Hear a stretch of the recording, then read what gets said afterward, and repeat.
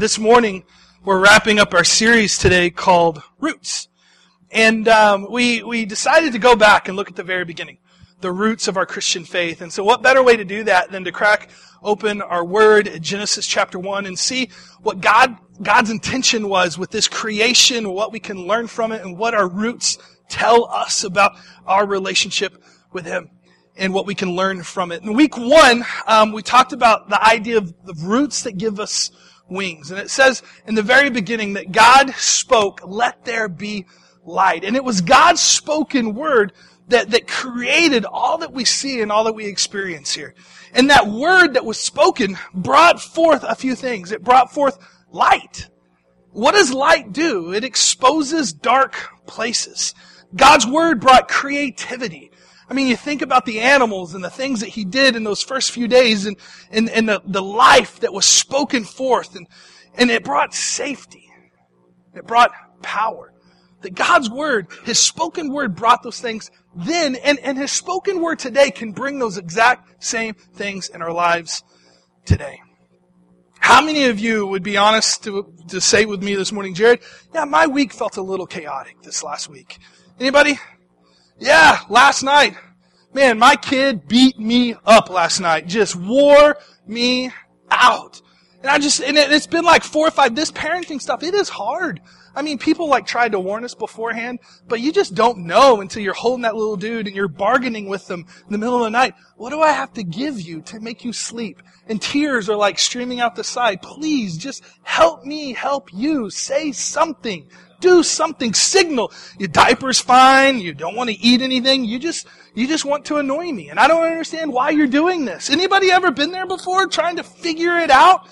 It's crazy and it's chaotic and it's chaos. But God's word, His spoken word brings safety and brings organization to life.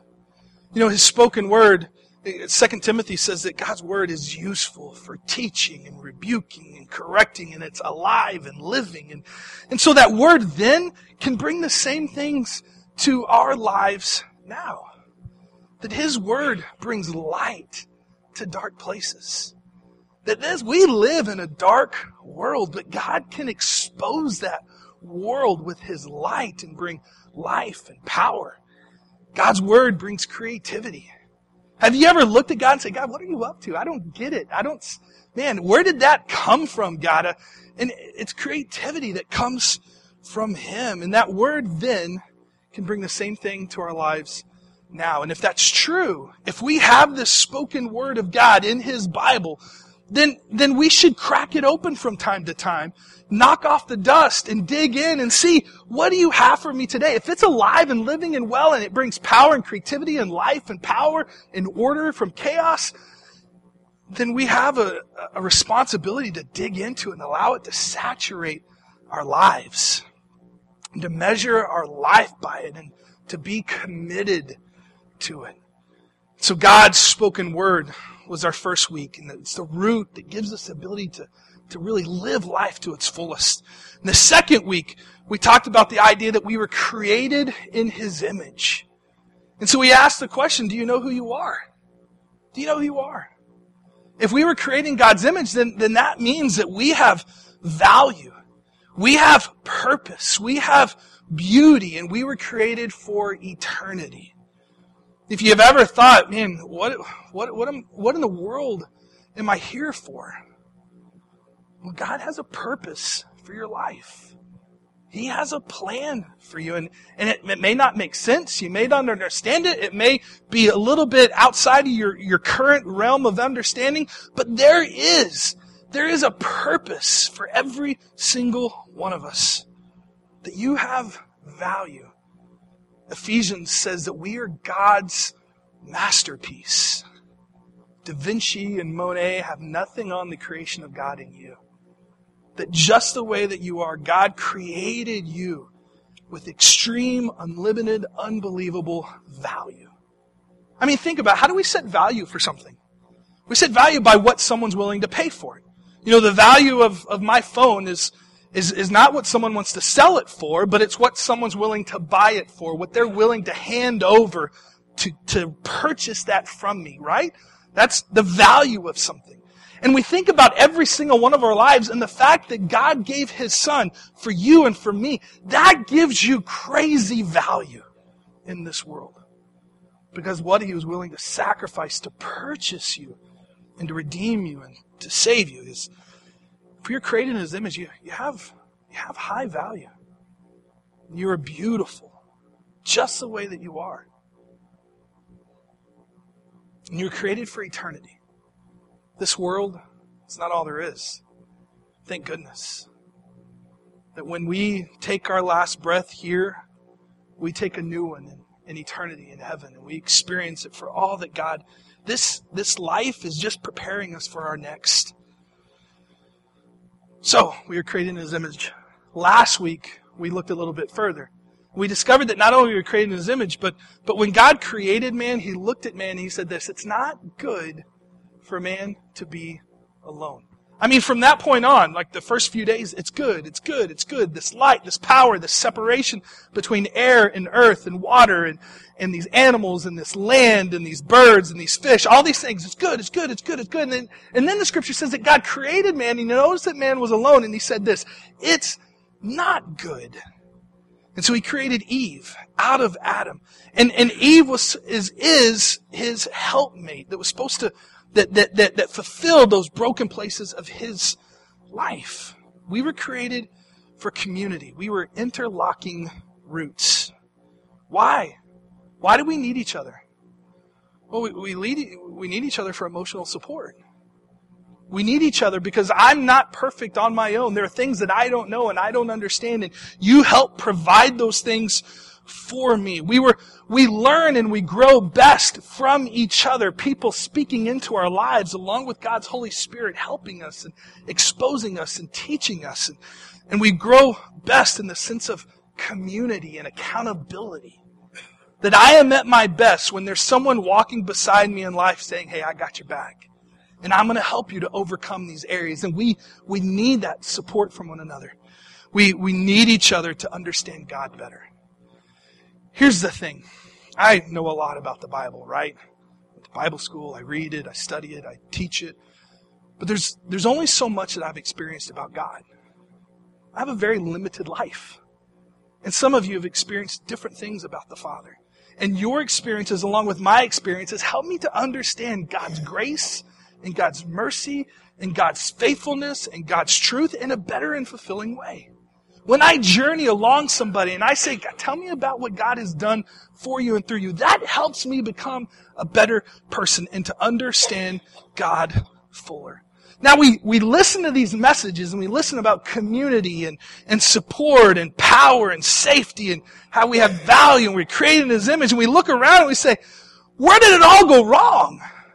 I mean, we live in a jacked up world. It's not like this. I mean, it takes a lot to experience these things, and we have to surrender our lives. The world is not naturally like this. Why? If that's how God created it, why isn't it like that? And that's a good question, and that's what we're talking about today. The root of the problem. The root of the problem is sin. And the fact that Adam and Eve messed it all up in the very beginning. And it infected and it affected the world then, and it still does today. So if you have your notes, pull them out of your bulletin and read along with me. Genesis chapter 3, verse 1 through 13. And we're going to look about this original sin that took place and how it's messed up the world. This is what it says. It says, now the serpent was more crafty than any of the wild animals the Lord God had made. He said to the woman, did God really say you must not eat from the tree from any tree in the garden? And the woman said to the serpent, we may eat fruit from the trees in the garden, but God did say you must not eat fruit from the tree that is in the middle of the garden, and you must not touch it or you will die. Well, one of the interesting things is that God never told her that she couldn't touch it. He just said you can't eat from it, which is interesting that she took it a step further and tried to make God's command something different than what it originally was. And so it says, you must not touch it or you will die. And the serpent says this, you will not certainly die. For God knows that when you eat from it, your eyes will be opened and you will be like God, knowing good and evil. When the woman saw the fruit of the tree was good for food and pleasing to the eye, and also desirable for gaining wisdom, she took some and ate it. And she also gave some to her husband who was with her, and he ate it. Then the eyes of both of them were opened, and they realized they were naked. So they sewed fig leaves together and made coverings for themselves. Then the man and his wife heard from the sound of the Lord, and the man and his wife heard the sound of the Lord God as he was walking in the garden in the cool of the day, and they hid from the Lord God among the trees of the garden. You might want to underline that they hid from the Lord God among the trees of the garden. But the Lord God called to the man, "Where are you?" He answered, "I heard you in the garden, and I was afraid because I was naked. So I hid." Circle those words. And he said, "Who told you that you were naked? Have you eaten from the tree that I commanded you not to eat from?" And the man said, "The woman you put here with me, she gave me some fruit from the tree, and I ate it." Then the Lord God said to the woman, "What is it that you've done?" And the woman said, "The serpent deceived me, and I ate." You know, if you grew up in the church like I did, like way back when they were talking about original sin, probably you heard from the pulpit and it kind of brought a little bit of laughter. You know, that sin, if you just want to remain sin-free, then just don't do this. Don't drink, don't dance, don't curse, don't chew, and don't go with girls who do. Anybody heard that, back in the day? Don't drink, don't dance, don't curse, don't chew, and don't go with girls who do. And I would add, and don't go to movies, because that was bad too back in the day. And that, when you were a kid with your limited understanding, that was sin, right? You don't do those things. Lying and cheating and murder, the biggies, the 10 Commandments. You don't break those, because that's where sin is. But if you look at the Scripture, it's deeper than that. If you look at it originally, what was the sin that captured Eve's heart? It's when the serpent said, "You will be like God." You'll be like God. You'll run your own lives. You'll be in charge. The truth is that's still the problem with sin today. Sin, ultimately, is our desire to be God.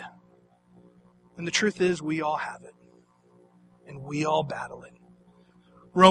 Paul says this in Romans 3:23, "For all," say it with me, "all have sinned and fall short of the glory of God." Now, how many of you are willing to admit that all may include you too?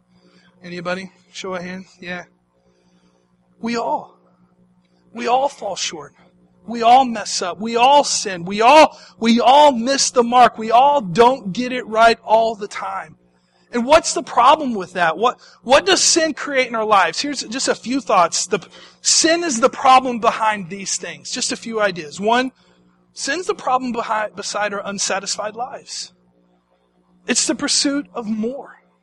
Eve. Think about this. Eve is in paradise. It's called paradise for a reason. No pain, no sickness. God looks at Eve and He says, and Adam, and He says, "All that you see here is yours. You own it all. You control it all. You manage it all. I'm putting you a caretaker and all. You can eat all of it except one thing. Don't eat from that one tree and you'll be perfectly fine." And what do? It's like a toddler, right? You tell a kid, you can play with anything in this house but this one thing. And what's the one thing they're going to go for? The thing that you told them not to get to. Like when I was a kid, we had the remote control that was corded up to the TV. That's how you change the channel. Anybody remember that type of TV? And my dad said, "You can have anything, you can play with anything in the house, but you just don't touch that. That's Dad's." And what's the one thing that I had to touch? And I had to play with? And my dad would say, "Hey, when you break that, then you become the remote control. You're going to be up changing the channel and flipping the little knob on the front because this isn't," and I'm not getting up. But I had to touch it. I had to know. Dad told me not to do it, and I had to do it. Because I'm broken. I'm messed up. And we all are. We all are. It's our unsatisfied lives. What we have is not enough. So we go for more and more and more and more, and we wreck our lives getting it. It's the problem with adultery, right? You make a commitment to one person. You say, "I'm going to be there with the rest of your life," and all others, And we get unsatisfied. We start looking, and behaving, and talking. And the next thing you know, we're on a journey that we never meant to go down. It's unsatisfied lives. It's not enough. It's wanting what you shouldn't have. It's a problem. Sin, it's a problem behind our addictions. Our addictions make us feel better. They medicate problems in our lives. They help us to feel like we're in control. But the truth is that addiction is a lack of control.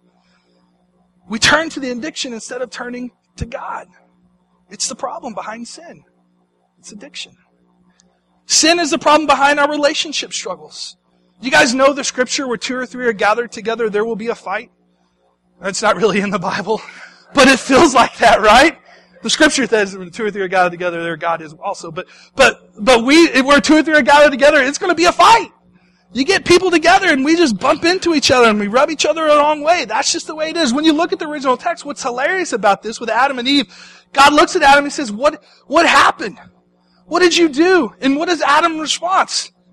He says, that woman. Not only is it that woman's fault, but God, it's your fault because it's that woman that you gave me.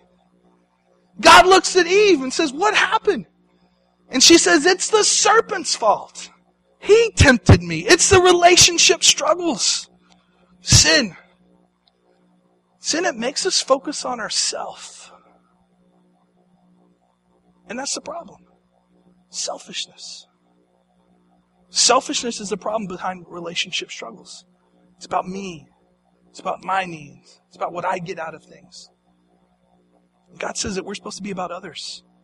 And loving others. And fulfilling others. And caring for others.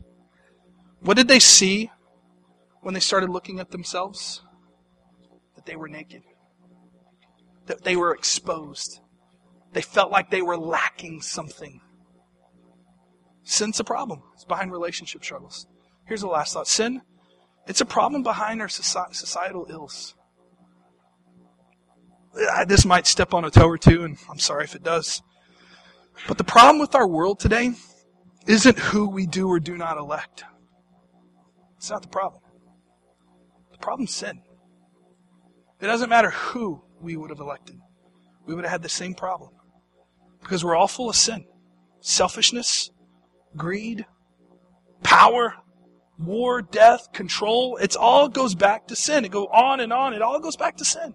You turn on any channel and you watch what's happening in our country, across the world, you're like, what in the world is wrong with us? It's sin. It's not our current president. It's not our Congress. It's not our mayors, our governors. That's not the problem. Our problem is sin in us as people. And if we would deal with that sin, it wouldn't matter what anybody else decided because we would be loving people the way God intended. And that would change the game completely. Sin, it's a problem behind our societal ills. See, when you look at the text, what was Adam and Eve's response to that sin? What did they do? They were exposed. They sinned. They realized it. Then they did what? They hid from God. They ran. The beautiful thing is that when we run from God, God runs to us. John 3:16 says, "For God so loved the world that He gave His only begotten Son, that whoever believes in Him should not perish but have everlasting life." God looked and He said, man, my kids are so far from me. They are running from me. And I'm going to run to them. I'm going to send my very own Son and sacrifice His life as the atonement for sin so that they might be redeemed and restored. What if instead of running from God, we began to run to God? What if we ran to God to find forgiveness for the guilt of our sin? What if? You see, every culture has some sort of sacrificial system to make them and God better. If they do certain things on this earth and live a certain way or sacrifice certain animals or give up certain possessions or whatever it is, if they did these type of things, then their guilt would be forgiven. In Christianity, it's not that way. We don't sacrifice. God sacrificed for us. There's a I found this story online. This kid named Jesse James, I think. Is that his name?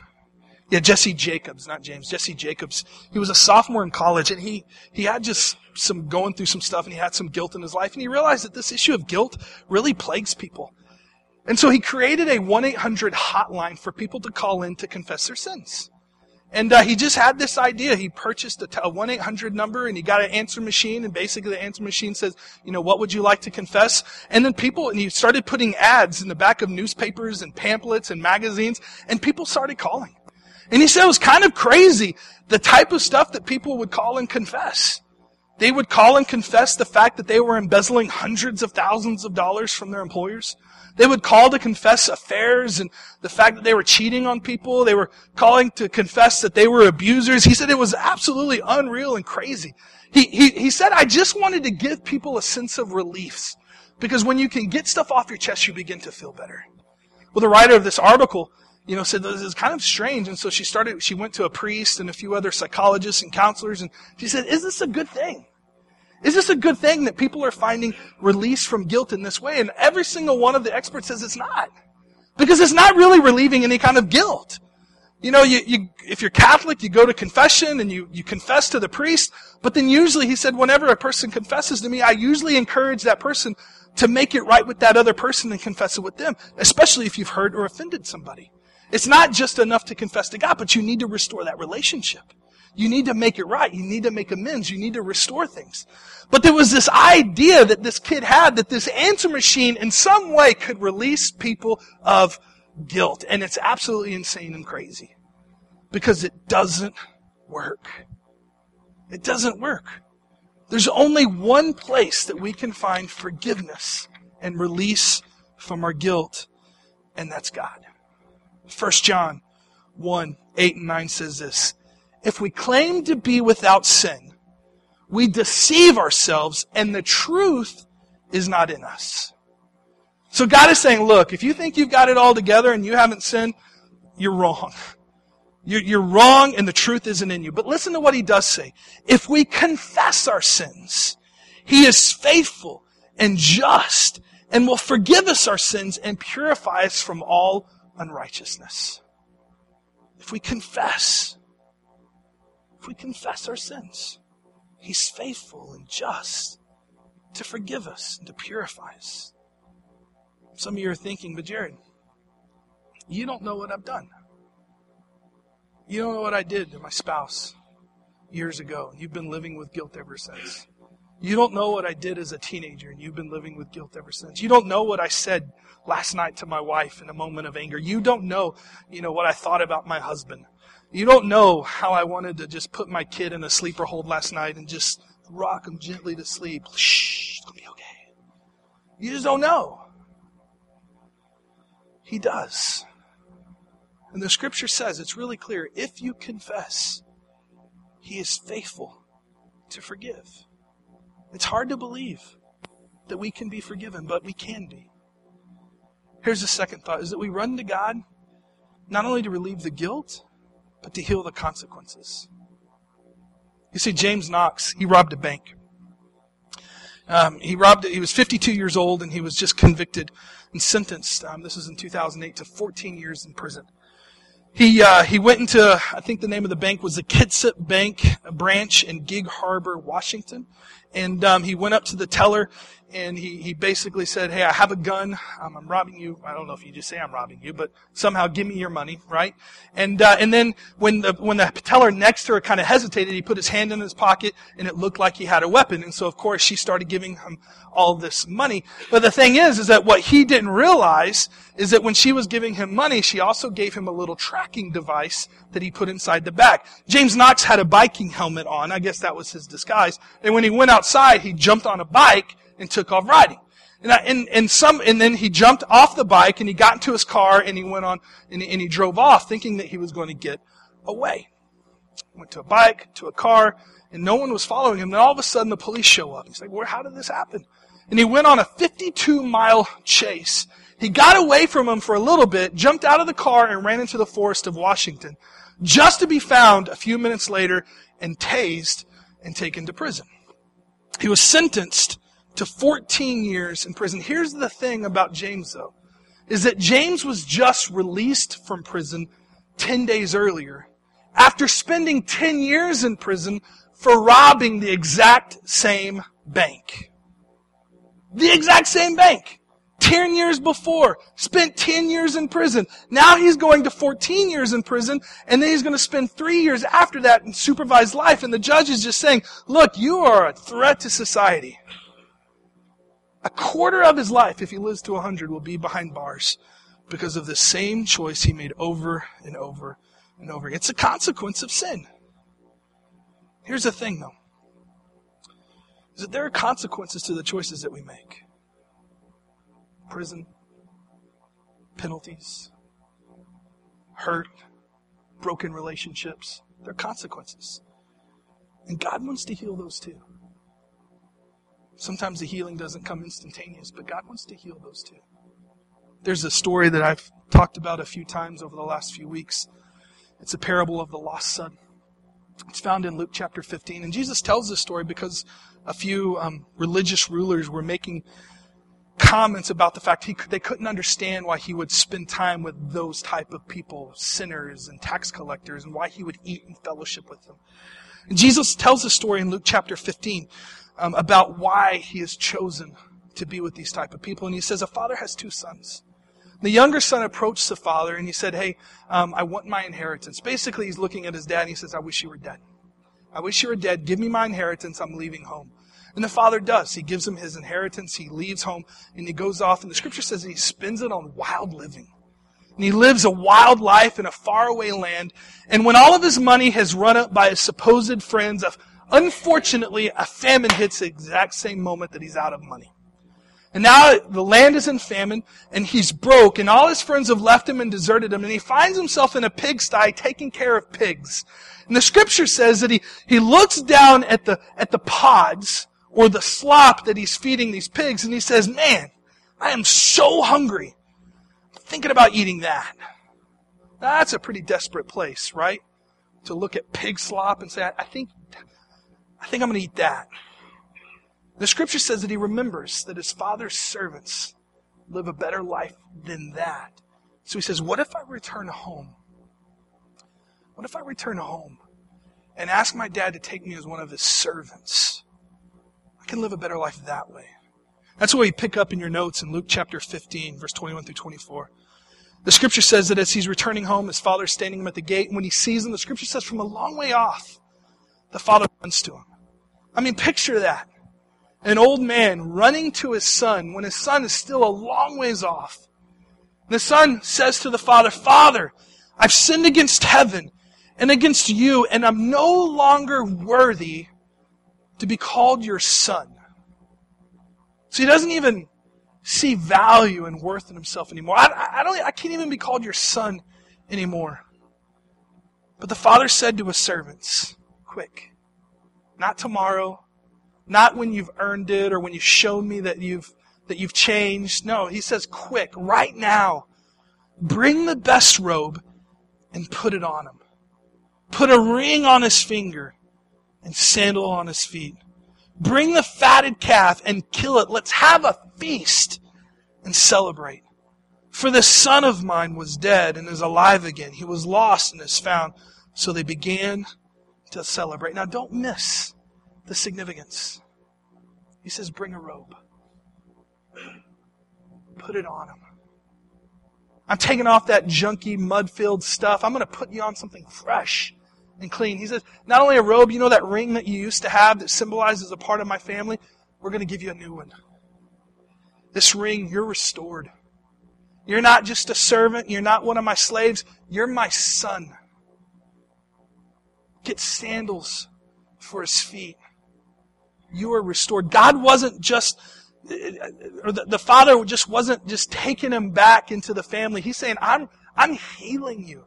I'm restoring you. I'm welcoming you home. I'm rebuilding your life. You're my son. Nothing changes that. The Father does the same for us. When we come back to Him, puts on a robe. He slips on a ring, says, "You're my daughter. I claim you as mine. I'm putting sandals on your feet. You're going to be weary no more. You are back where you belong. You're home. You're my child. And I love you." Now, sometimes the consequences, sometimes there's a little pain that we have to go through. Sometimes there's a little restoration of relationships that has to take place. But between us and God, it's restored. God heals all things. So we run to God to heal the consequences of our sin. And here's the last thought, is that we run to God for the power to overcome sin. Think how different this world may be, or the story may be, if Adam and Eve would have ran to God instead of from Him. What if Eve and Adam just said, "Hey God, I don't know what's going on. This serpent thing, it talks too. It's a little bit weird. We don't know what to do with this." Instead of running from Him, instead of doing their own thing, what if they would have ran towards Him and say, "God, man, we're about to blow it. Help us. Help us to overcome." And that's what God does. There is a power available to us. We don't have to live in sin any longer. We can overcome. We don't have to be slaves.